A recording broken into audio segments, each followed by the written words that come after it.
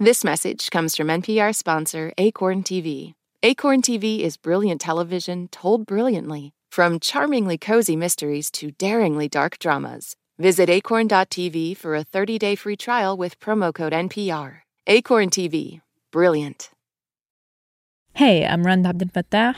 I'm Ramtin Arablouei. And on this episode of Throughline from NPR, the 1918 flu pandemic.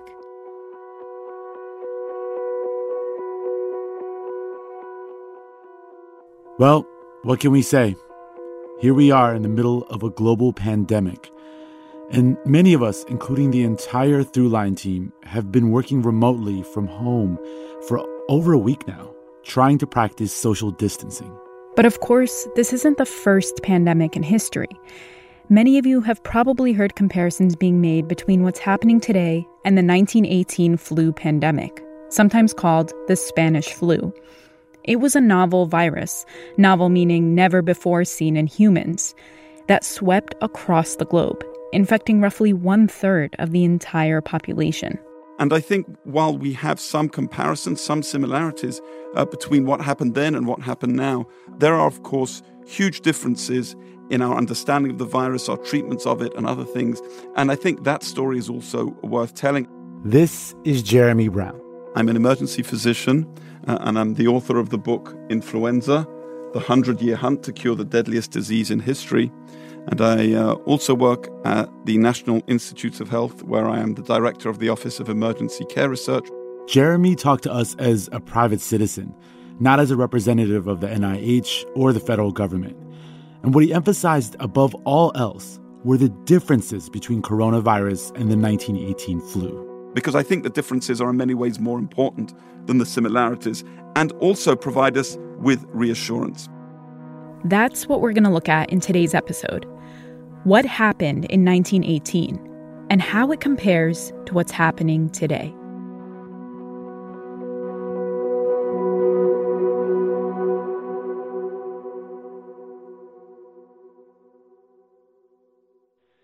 Hi, this is Danny from Social Isolation in Austin, Texas, and you're listening to Throughline from NPR. Do you wish stories could unfold over 3 hours rather than 3 minutes? You tired of doom scrolling? Trying to find humanity? Or maybe a deeper understanding of why the world is the way it is? Listen to Embedded, NPR's original documentary series. Find us wherever you get your podcasts. This message comes from NPR sponsor Carvana. With thousands of options under $20,000, plus customizable financing terms and down payments as low as $0 down, it's easy to find a car that fits your lifestyle. Visit Carvana.com or download the app today. Terms and conditions may apply.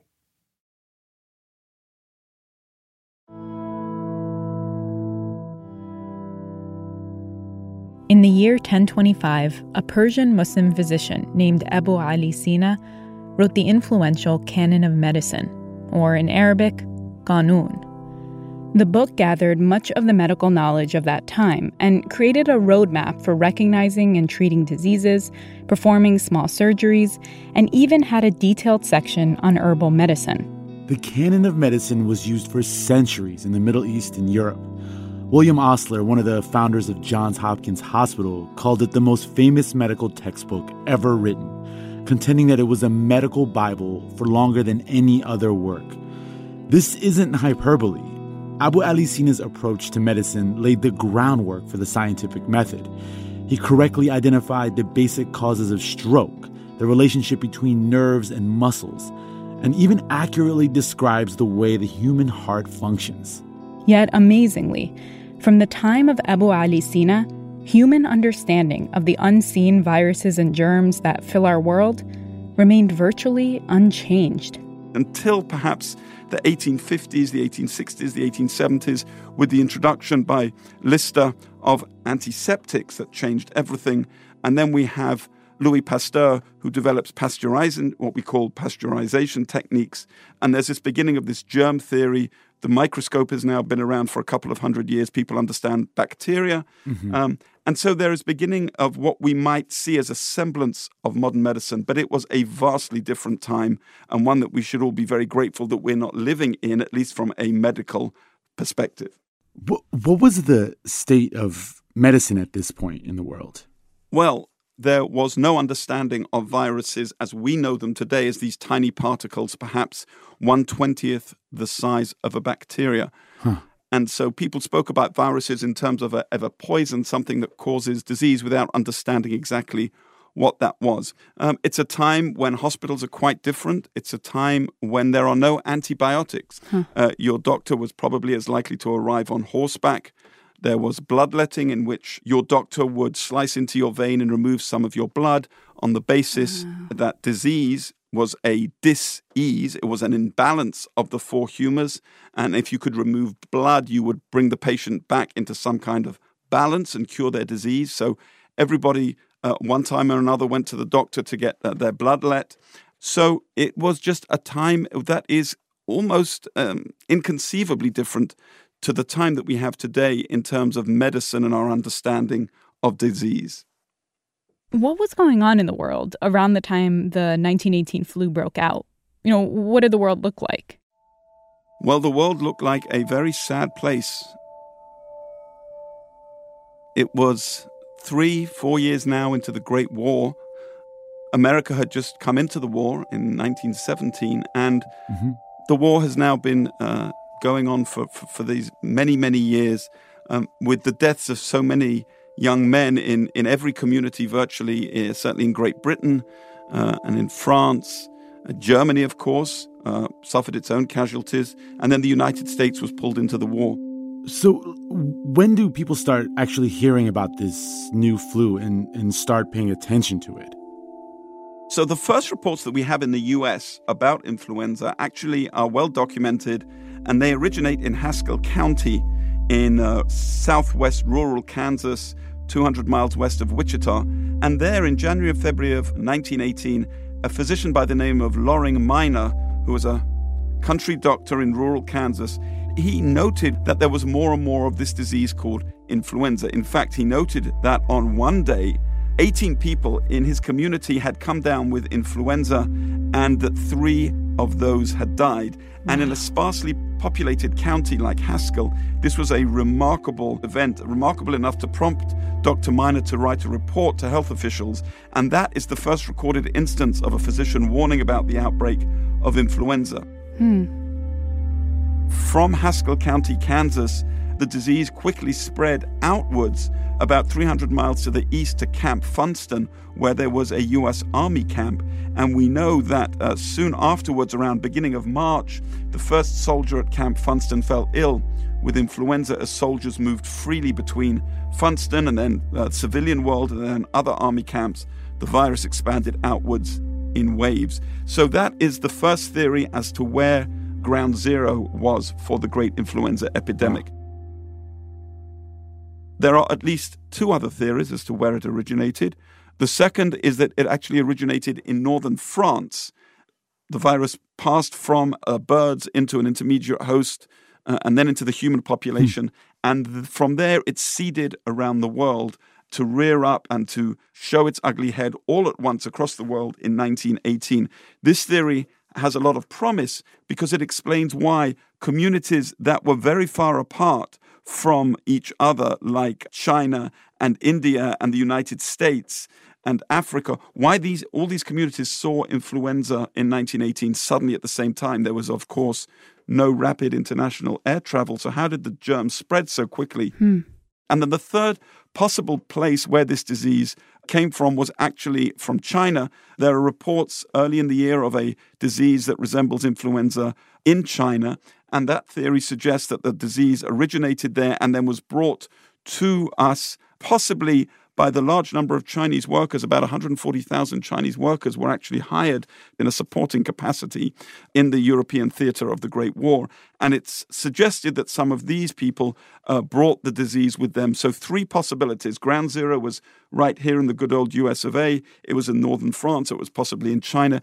Each of these theories has good evidence to support it, and each of these theories also has weaknesses, and it's likely that we will never know for sure which is the correct one. And how did it spread? How fast did it spread? Well, it spread very fast, and I think it's fairly clear that it certainly spread with the large movement of soldiers from the military camps back and forth, both within the US and then over to Europe, and then you had soldiers that were coming back from Europe in boats, making their way back to the US for rest and recreation, and so you had this great intermingling of soldiers, young men from all across Europe, and it is likely that that was one of the important features and factors that allowed this disease to spread so very quickly. I mean, this disease is often called the Spanish flu. You know, that's how a lot of people know it. But all the theories about its origins, as we heard, have nothing to do with Spain. You know, not a single one of them. No, the Spanish flu certainly did not originate in Spain. So why was it, and sometimes to this day, why was it called the Spanish flu? And the answer is this.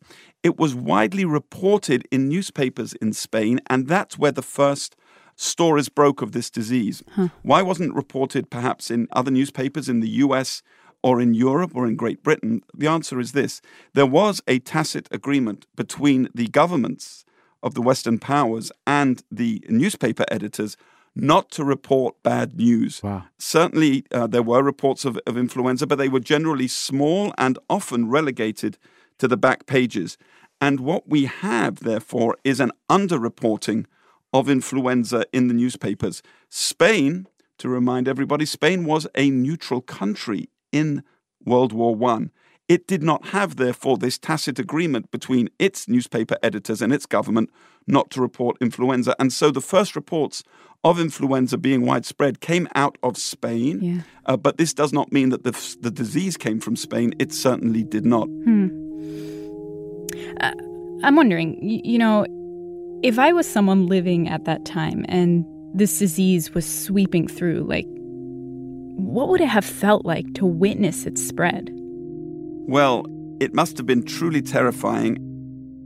For me, perhaps the most terrifying aspect of this illness was, as we were speaking about, people had no idea where it was coming from. So if we think of the word influenza, that word comes from the Italian influenza, meaning influence. And it reminds us that for many, many hundreds of years, maybe thousands of years, people thought that you got sick because of a misalignment of the stars and of the planets Saturn and Jupiter. So the word influenza, meaning influence, means that we were under the influence of the stars. And that, as good as any other theory, was an explanation of why people were getting sick. So here you were living in perhaps in very cramped conditions in a tenement building in a city like Philadelphia or New York or San Francisco. As this disease was sweeping through the community, people were becoming sick, and you really had no idea what the causes were. People had no idea what was killing them, how it started, or how to stop it. And with poor news coverage, no cure, and rumors running wild, fears were rampant. And it was anyone's guess how to stay safe. When we come back, we find out who was most vulnerable to this flu and what society did to flatten the curve.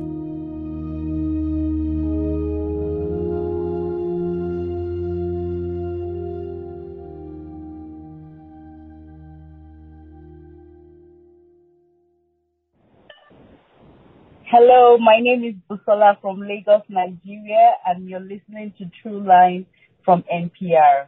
Hi. Listen to Embedded for moments that stay with you. I could smell the smoke. I could smell the dust. Voices that resonate. Stories that change the way you think about your life. How did we get here? The Embedded podcast is NPR's home for original documentary series. Listen wherever you get your podcasts. The day's top headlines, local stories from your community, your next podcast binge listen. You can have it all in one place, your pocket. Download the NPR app today.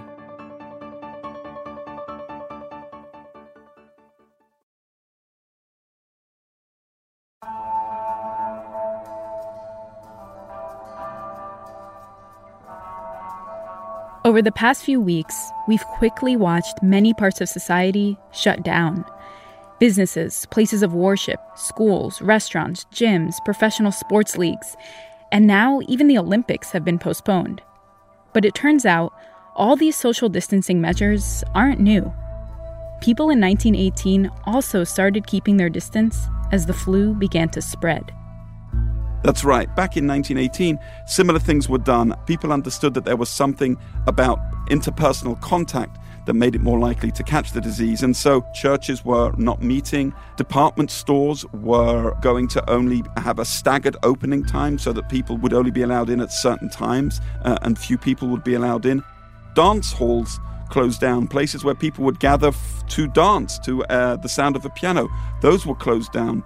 Door-to-door salesmen, something that we really don't have anymore, but door-to-door salesmen trying perhaps to sell you an encyclopedia, those were banned. Funerals were banned. You could only have a couple of people attend a funeral. They didn't want too many people to gather together in that setting either. Wow. Newspapers of the times were full of articles recommending that people use handkerchiefs. There were reminders not to spit in public. That's another rather anachronistic feature of the disease, that back then spitting in public was actually outlawed and you could be arrested for spitting in public. And there were signs that simply said, sleep well, eat well, play well, and don't worry, as if telling people in large letters not to worry would alleviate their worry. Mm-hmm. And so very quickly this disease not only became the problem of those who were suffering from it, but it really changed the shape of society. So I read that the 1918 flu disproportionately impacted people in their 20s, 30s, and 40s, young, healthy people.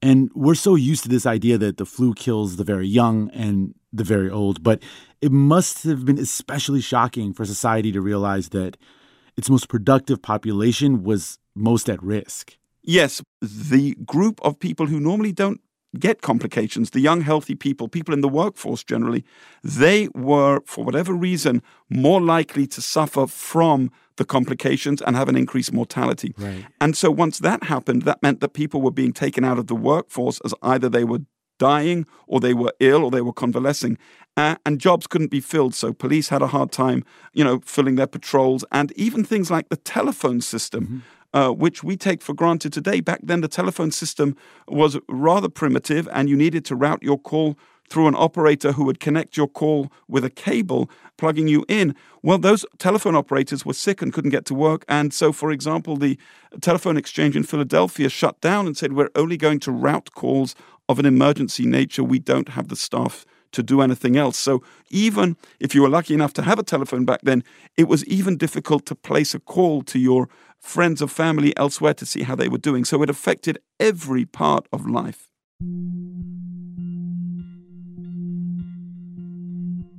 I think it's very likely that everybody knew somebody who was ill, and many people knew somebody who had died. One of the features that is very dramatic, as we said, was the fact that it took young, healthy people and very often killed them. The degree to which this was felt is the following. The average life expectancy in 1918, 1919 dropped. It dropped by 12 years. Wow. Just to put that into perspective, we've heard a lot about the terrible opioid epidemic that swept this country. And a couple of years ago, for the first time in a long, long time, our average life expectancy also dropped as a result of the terrible deaths of many young men and women who statistically brought the average life expectancy down in the US by 0.1 of a year, 1/10 of a year. And we read a great deal about it. Imagine a disease that doesn't just drop it by a 0.1 of a year, but by 12 years. It's remarkable, and that is a feature of the 1918 virus. It dropped the average life expectancy in the US by 12 full years. There's a very dramatic eyewitness account that we have of the carnage that influenza caused by a very prominent physician at the time called Victor Vaughan, who was the dean of the medical school in the University of Michigan. And in his memoir, he wrote that the deadly influenza demonstrated the inferiority of human interventions in the destruction of human life. It's a very frightening description, and one that really brings us all to a very different place, a place that is very far from where we are today.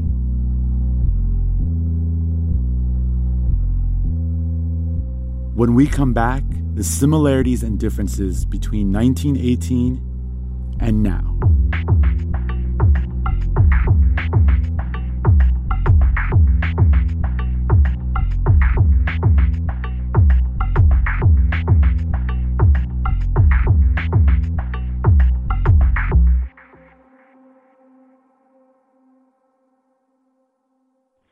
Hi, this is Jeff calling from self-quarantine in Shanghai, China. I just wanted to thank you guys.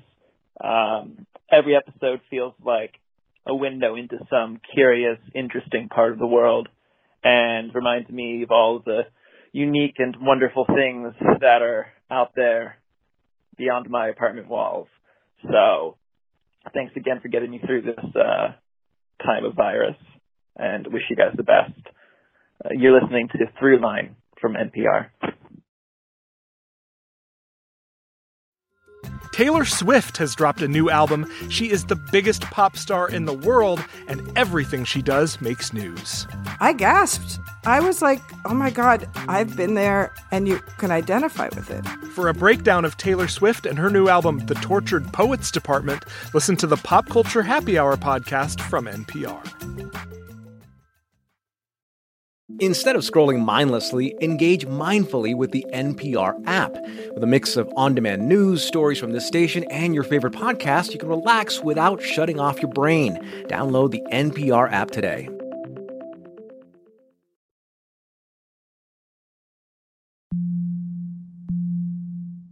The flu appeared in the spring of 1918 and raged on until that summer. This was the first wave of the pandemic. The warmer months caused the seasonal flu to die down, but it quickly returned with a second wave in the fall when the temperature dropped again.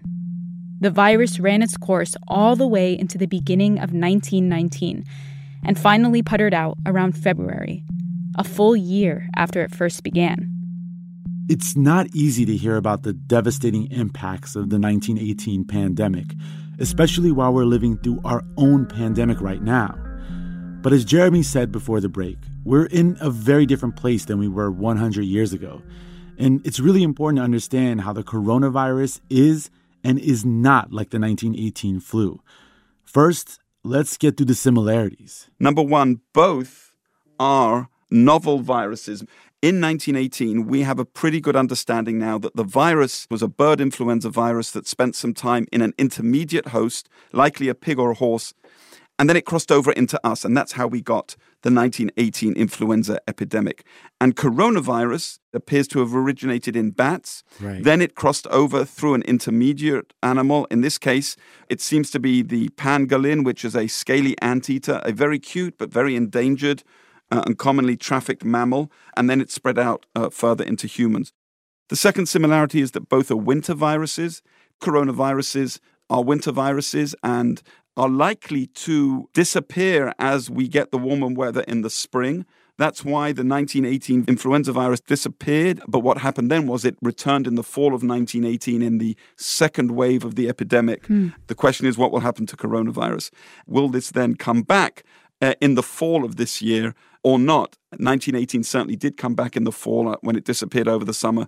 Personally, I suspect we will see fewer and fewer cases as the warm weather comes around, because that's what happens every year with our winter viruses. So let's keep our fingers crossed and hope that that will be a feature of COVID-19 as well.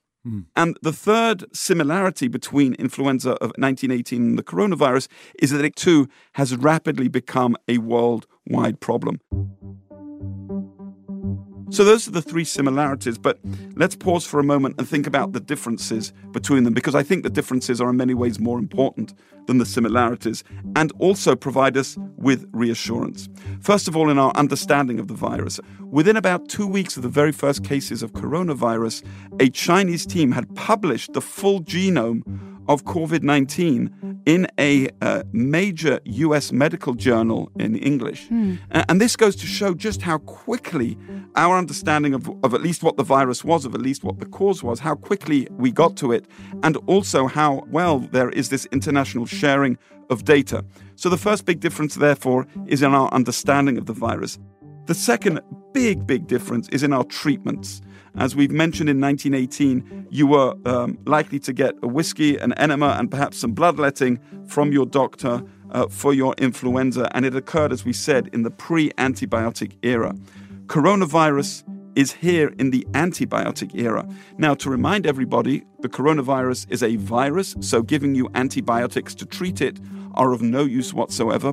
But just like with influenza today and back in 1918, some people will get a complication from the infection, and that complication is commonly a bacterial pneumonia, and we have good antibiotics for bacterial pneumonias. So we are now living in a antibiotic era that did not exist back then, and that's a very big difference. As we think about medical treatments, we also have to remember that today we have hospitals and intensive care units. We have specially trained emergency medicine physicians who will quickly diagnose and treat your illness. We have intensive care physicians. We have pulmonologists who spend all day treating nothing but lung problems and lung infections. And we have infectious disease experts who can help fine-tune any treatment for infectious diseases. All this was, of course, unheard of even 50 years ago, let alone 100 years ago. So that's the second difference. And the final difference that I want to think about with you is the reporting. We've mentioned that in 1918 there was this tacit agreement between the government and the newspaper editors to keep the news of influenza epidemic off of the front page as best as they could. Compare that with today, where we have heard nothing other than coronavirus on the front pages of our newspapers, on the top of our screens, and on our feeds that we get electronically. We are living in a very different time. You can go online and see a real-time update of the number of cases worldwide, that are updated perhaps every 12 or 24 hours.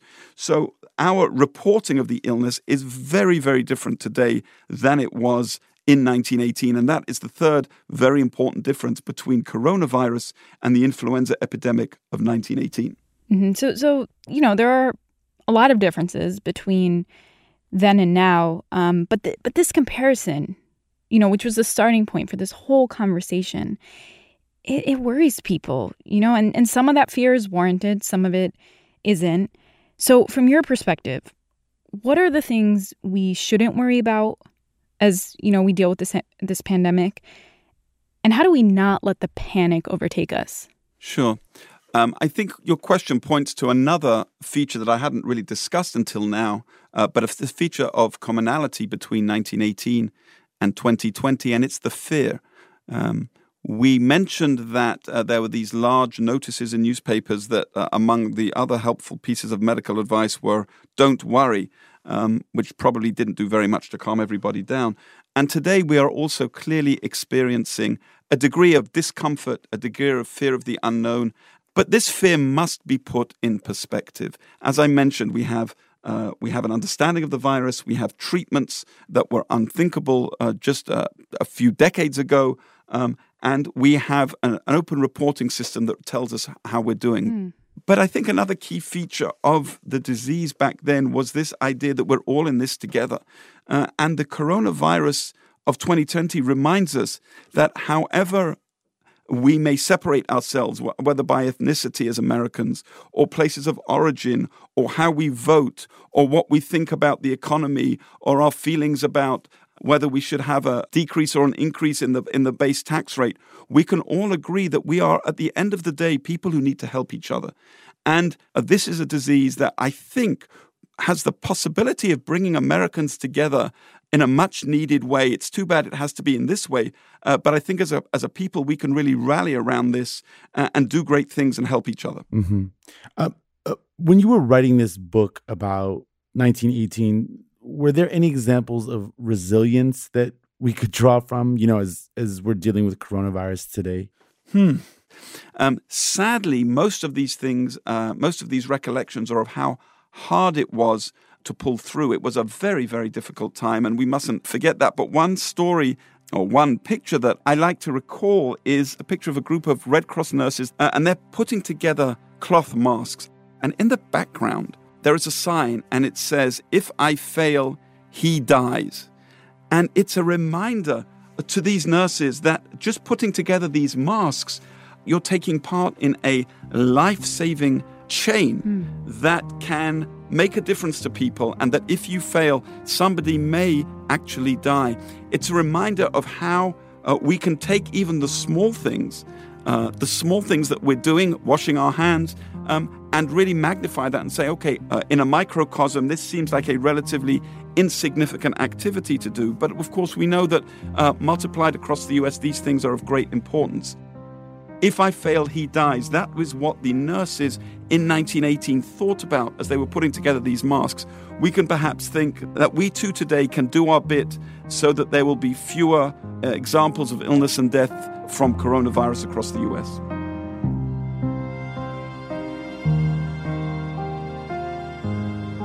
Perhaps this disease will remind us that we need a system that can take care of the most vulnerable. We need a system that can take care of us in times when the regular medical system and its accessibility to only those who have certain insurance. I think we need to sort of think about the lessons of that as we move forward as a society. And who knows, perhaps it too will result in some improvements in the way that we take care of not only the most vulnerable people in our society, but of each other as well.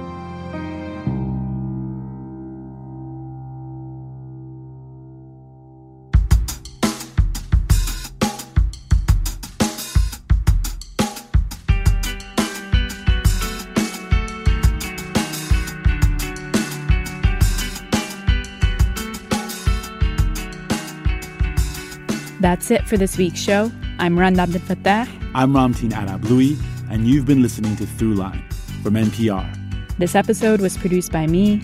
And me, and Jamie York, Lawrence Wu, Lane Kaplan-Levinson, Lou Olkowski, Nigeri Eaton. Fact-checking for this episode was done by Kevin Vogel. Thanks also to Anya Grundman. Our music was composed by Ramtin and his band Drop Electric, which includes Anya Mizani, Naveed Marvi, Sho Fujiwara. If you have an idea or like something on the show, please write us at throughline@npr.org or find us on Twitter at ThroughlineNPR. And before we end today's episode, we want to share something with all of you. So obviously, the coronavirus has been dominating all of our attention recently, and we're all very worried about our loved ones. Sadly, before this even became a concern for any of us, Rund had to deal with the loss of someone incredibly special to her. In late January, Rund's father, Nael Abdel Fattah, suddenly and tragically passed away. He was only 60 years old. Nael was a kind, gregarious person who always had a joke to tell and an encyclopedic knowledge of basically everything. He was a big supporter of Rund and this show. His voice even appeared on our episode, The Siege of Mecca, doing Arabic translations. Needless to say, it's been a very difficult time for Rund and her family. Yet she's amazed us all with her strength and incredible focus, carrying on in her work as the leader of this show and the same way her father dedicated himself to his work. In honor of her father's legacy, she created this beautiful piece capturing the spirit of who he was and the close relationship he had with his family. And now we'd like to share it with you.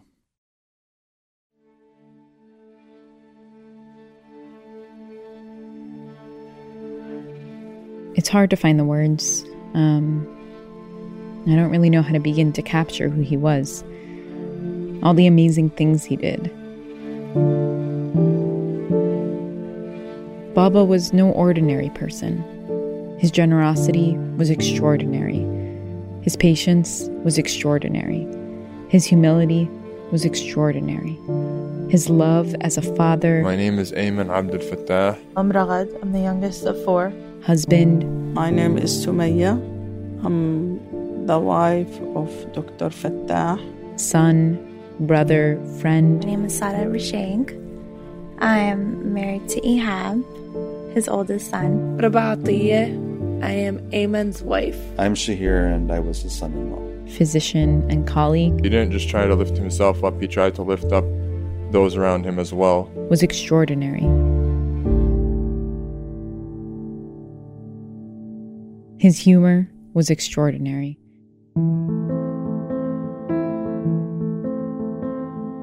He always made an uncomfortable situation funny. Like when he walks into a room, you know he's there. Like he just wanted everyone to just have a good time. He liked messing with people a little bit in a good-hearted way. Provoke conversation. Challenged the conventional wisdom. So please, laugh today, because he loved to make people smile. He was a refugee from Palestine from a very young age. I have such good memories of visiting my teta, Baba's mom, in Jordan. My dad would tell me when he was a kid growing up in a refugee camp and his family had little, he spent his days studying on a small hilltop. He was really, really smart and so determined to support his family, even then.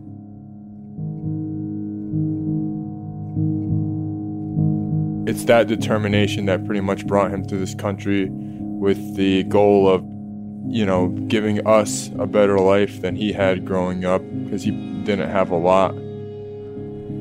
I married him since 1985. That's mean 35 years. He was my love.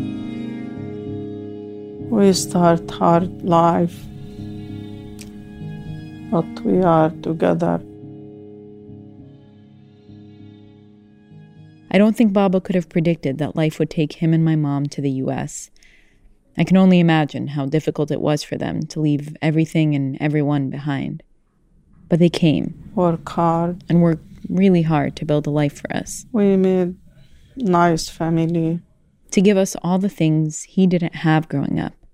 But even after he came to America, he never forgot where he came from. He was able to support every single person in his life.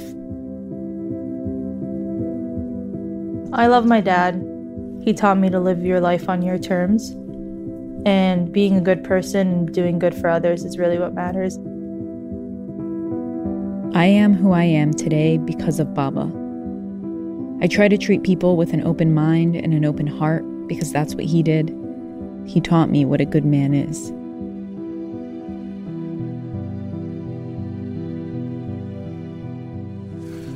Say your name. What's your name, Dan? Say, yeah, my name's Dan.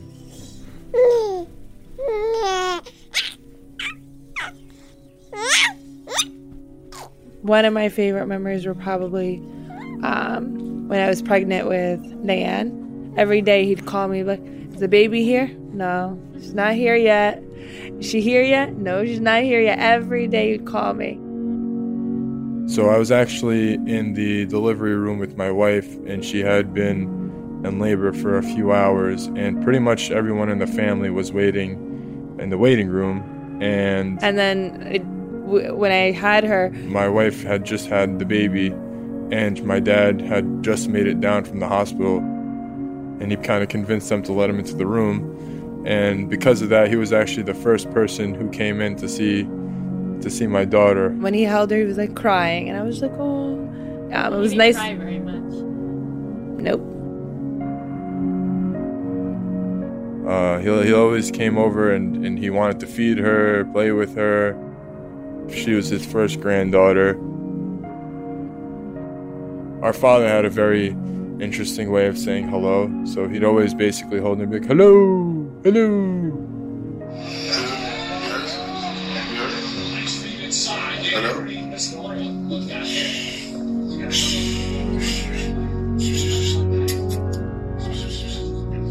Baba, if you hear me, I love you.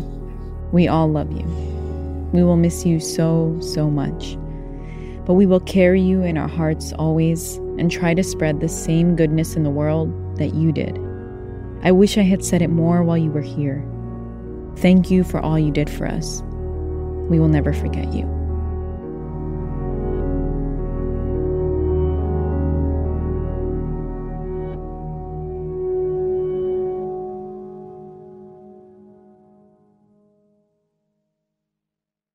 Hey, I hear you have a birthday coming up.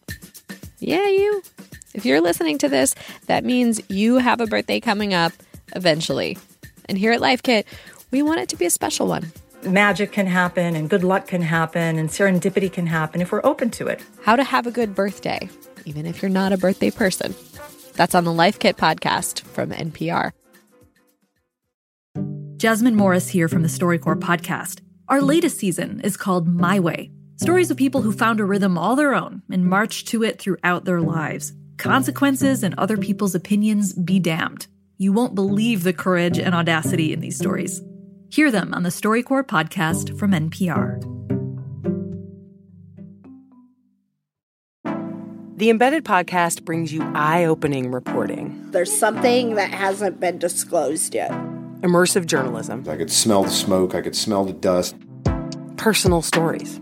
I was scared. Like, I can't protect you. We are NPR's home for documentary storytelling. Find Embedded wherever you get your podcasts.